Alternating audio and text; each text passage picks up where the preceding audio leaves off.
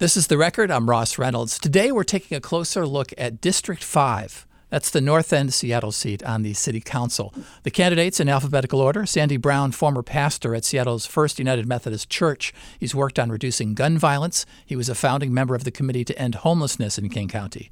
And Debora Juarez, a member of the Blackfeet Nation. She's also a former public defender and King County Superior Court judge. Thanks to both of you for stopping by. I appreciate it. Thank you, Ross. Now, we're going to talk about District 5, and we're going to talk about growth and change. But first of all, just wanted to ask each of you, how has the rapid growth and change in Seattle affected you personally? Debora Juarez?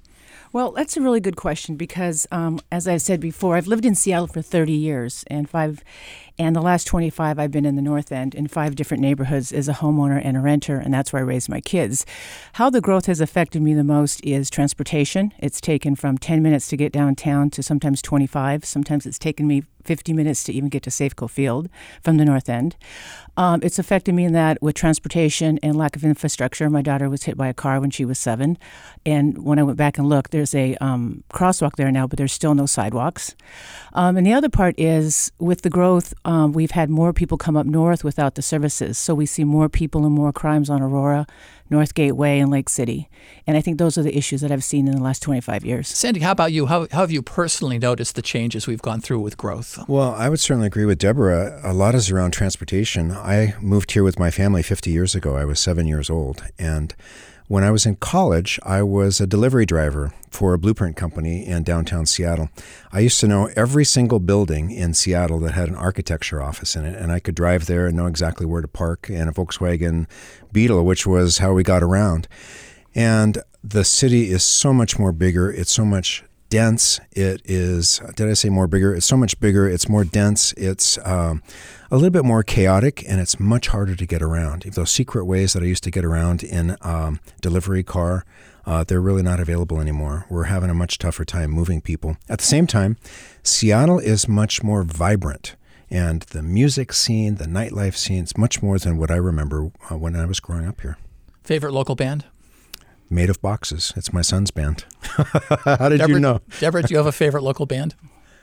No, I don't, and I'm really sorry. I know I got compared to Rihanna. I just don't pay attention to some of that stuff. I really feel bad. I want to say I used to own a Sub Pop T-shirt. I was pretty proud of that. Someone said you looked like Rihanna? No, they said that. I can't remember what it was about, but it's not repeatable, I think. Okay. All right. Thank you, Sandy. Now you're running to represent District 5 in North Seattle. It goes from the water on either side of Seattle. You've been talking to a lot of voters there, obviously. Sandy Brown, what do you think is the number one concern for the North End, and what would you do to address it? I have talked to a lot of voters, and it's been a fabulous process. I think I am right now at 12,600 doors since February, plus 300 businesses. I've walked about 400 miles through 3 pairs of shoes as I've talked to people along the way. And what I've heard as the top priority is surprising. It's actually public safety. And especially in those precincts that are near to Aurora, we hear people worried about property crimes, worried about I guess they would call it vagrancy, slow response time by the police force, which we all know is understaffed. And so it's surprising to me that property crimes is ahead of the list, especially when people would, from the outside, say that sidewalks is our most important thing. Is this a perception or is this a reality? If you look at the stats, is there really a crime problem there? Even as we look at the stats, there is a crime problem there. There's been an increase in the North Precinct in violent crime of about 17% over the last quarter. And as you compare North Seattle to other parts of Seattle, we are the capital of property crimes. But we have seen a movement of people with drug issues, prostitution, and so on in North Seattle, I think in particular after the 9.5 block strategy in downtown. So even the neighborhood activists, even the city neighborhoods department has told us that they see the Aurora corridor as being much more plagued by crime than other neighborhoods in Seattle. Okay, Sandy Brown, you're a city council member. What are you going to do about it? I'm going to really work hard on the Seattle Police Department. So SPD, when we think of issues around SPD right now, we think of use of force. Indeed, that's a big issue. We've got to get through the consent decree. We've got to make sure that we have changed how we're relating to the public in terms especially of how we're using force. That's a given. But we also need to increase the staffing level of SPD. So we have about 300 officers ready for retirement. We get about 80 officers through the State Police Academy every year. And that means we're going to likely go down a little bit before we can go up. So we've got to work very hard to get those numbers up. I'm in favor of a locally run police academy so that we can get the numbers to where they need to be. It's been budgeted for, but none of the last 3 mayors has been able to succeed in getting the count up for SPD. I'm talking to the candidates for the District 5 City Council seat, and I want to ask about your top priority, Debora Juarez, based on people you've spoken to. But first, I'd like to get your reaction to what Sandy Brown had to say. He said for him, it was public safety. Sandy's right, and we both have been doing this for a while now and knocking on doors and visiting community groups. Public safety is, of course, a very important issue, but I think what I've learned and what I've seen in the 25 years in the neighborhood, yes, we've been without sidewalks for 61 years. We don't want to be referred to as a land of no sidewalks. I agree with Sandy that it isn't so much the infrastructure. What I think a lot of it depends on is what neighborhood you're in. One thing about our district, which I really like, is that it's about 13 square miles. It's about 90,000 people, and we have about half renters and half homeowners.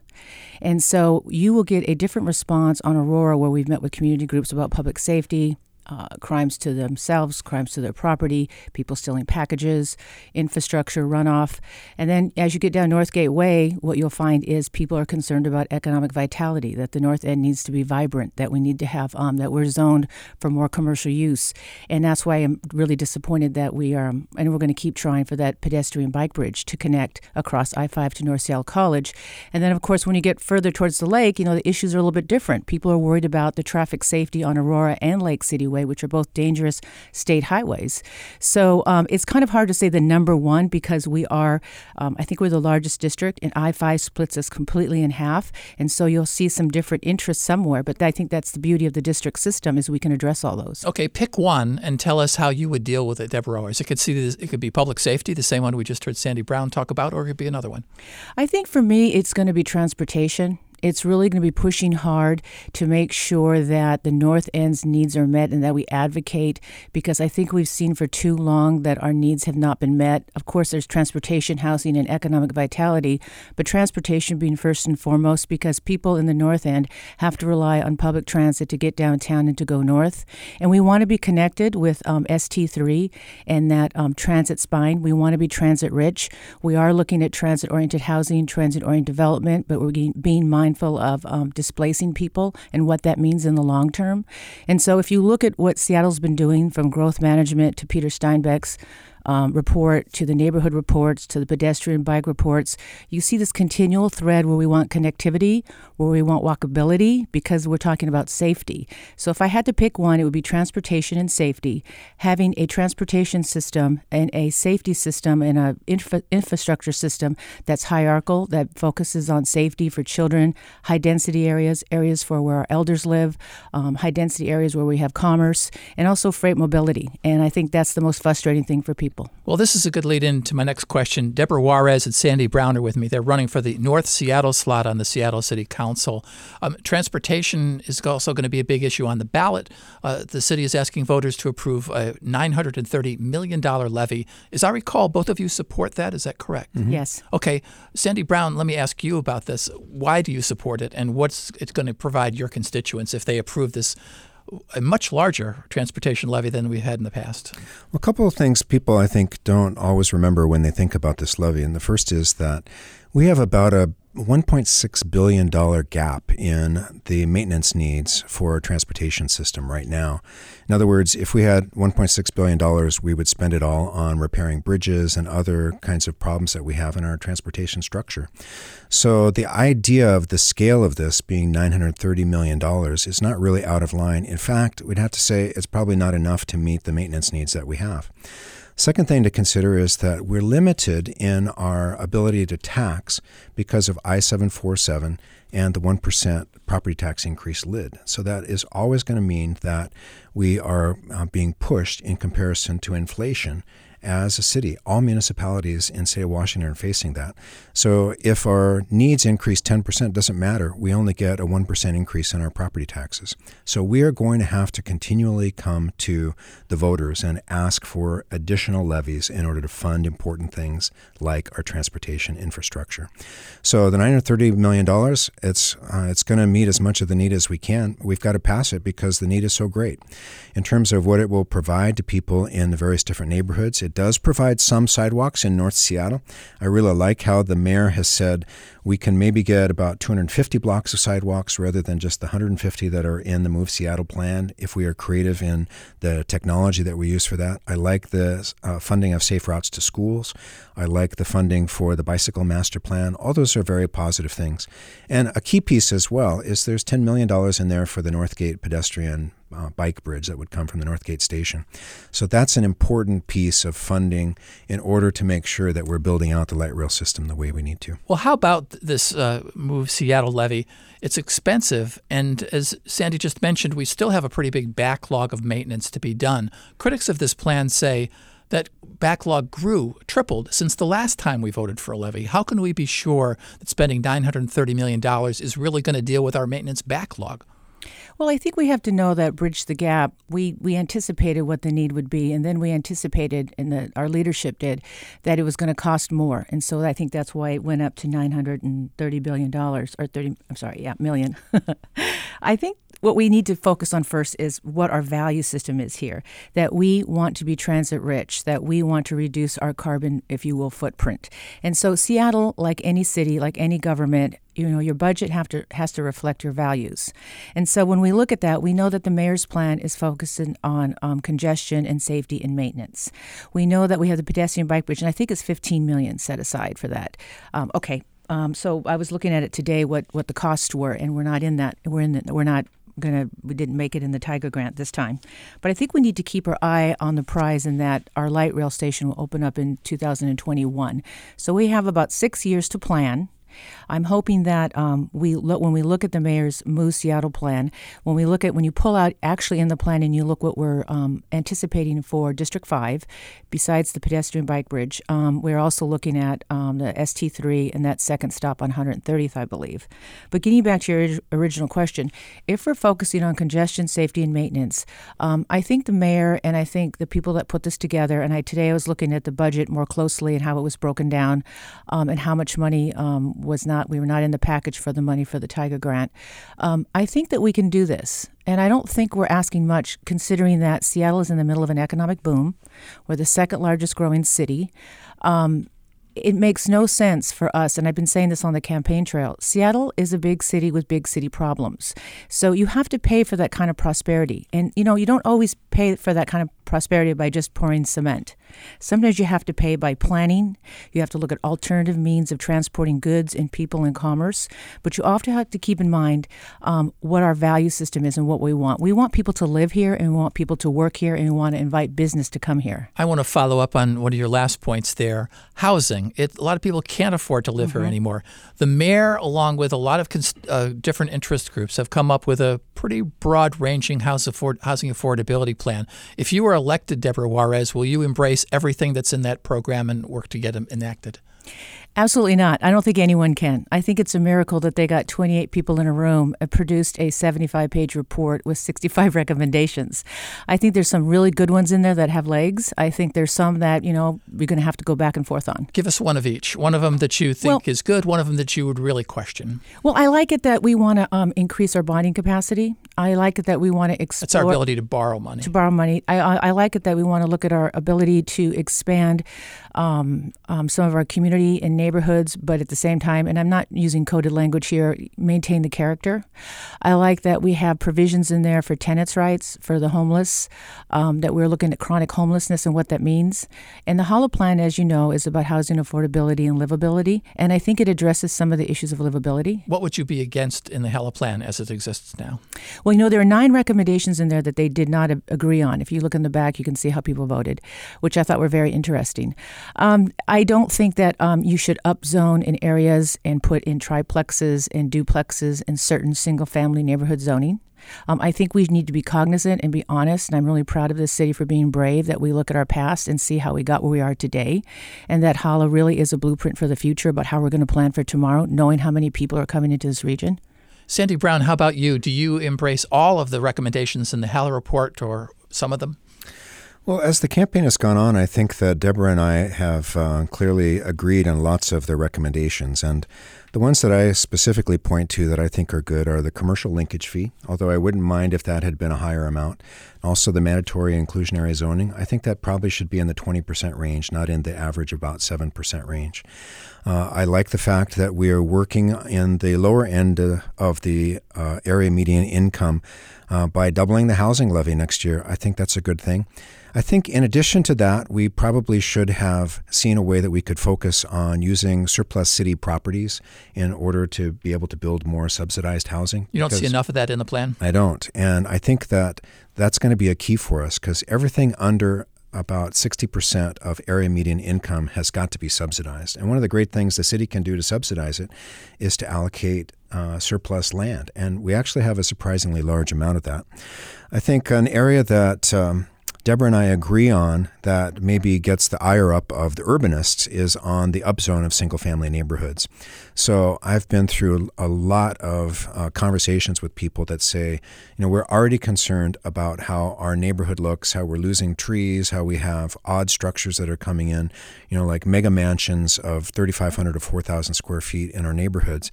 Do we really want to see triplexes and duplexes there as well? And I believe it's important to stick to the plan, which the Growth Management Act is saying, let's build the density in urban villages and hub urban villages. Let's do it along transit corridors so we have transit-oriented development. And in Northeast and Northwest Seattle, we have lots of neighborhoods that are a long way from any kind of transit at all.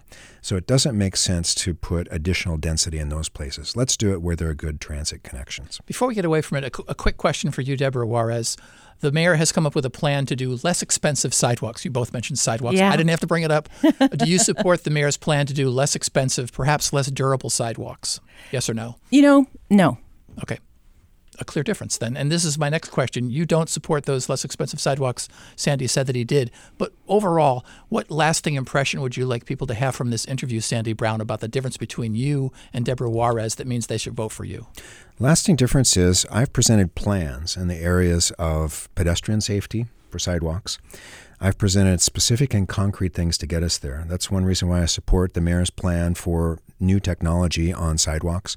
I think that'll help us. It'll also help us with drainage issues because the more we can do in bioswales, rain gardens, and such off sidewalks, the better we're going to do with some of the drainage problems that we have in North Seattle as well. These are issues that are related to each other, sidewalks and drainage.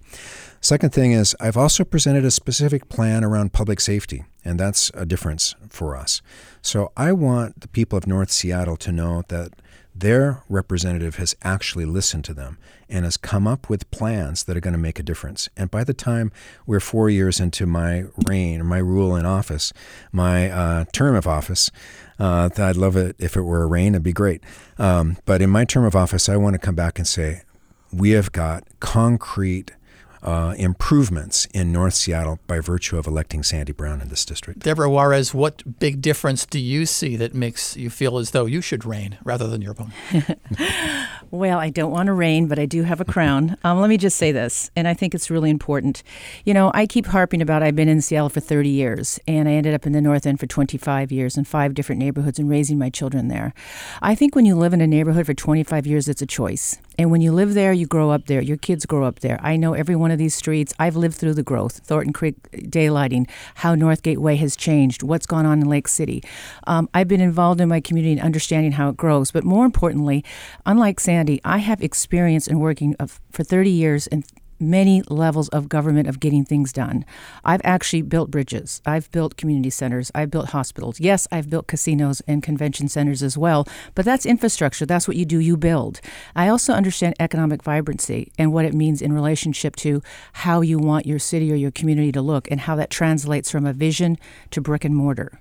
And also, I've been successful. I've been successful in the public sector, and I've been successful in the private sector. I started out as a public defender, legal services, a judge, and working for 2 governors, and then working at a law firm where I focused on economic development in underrepresented communities.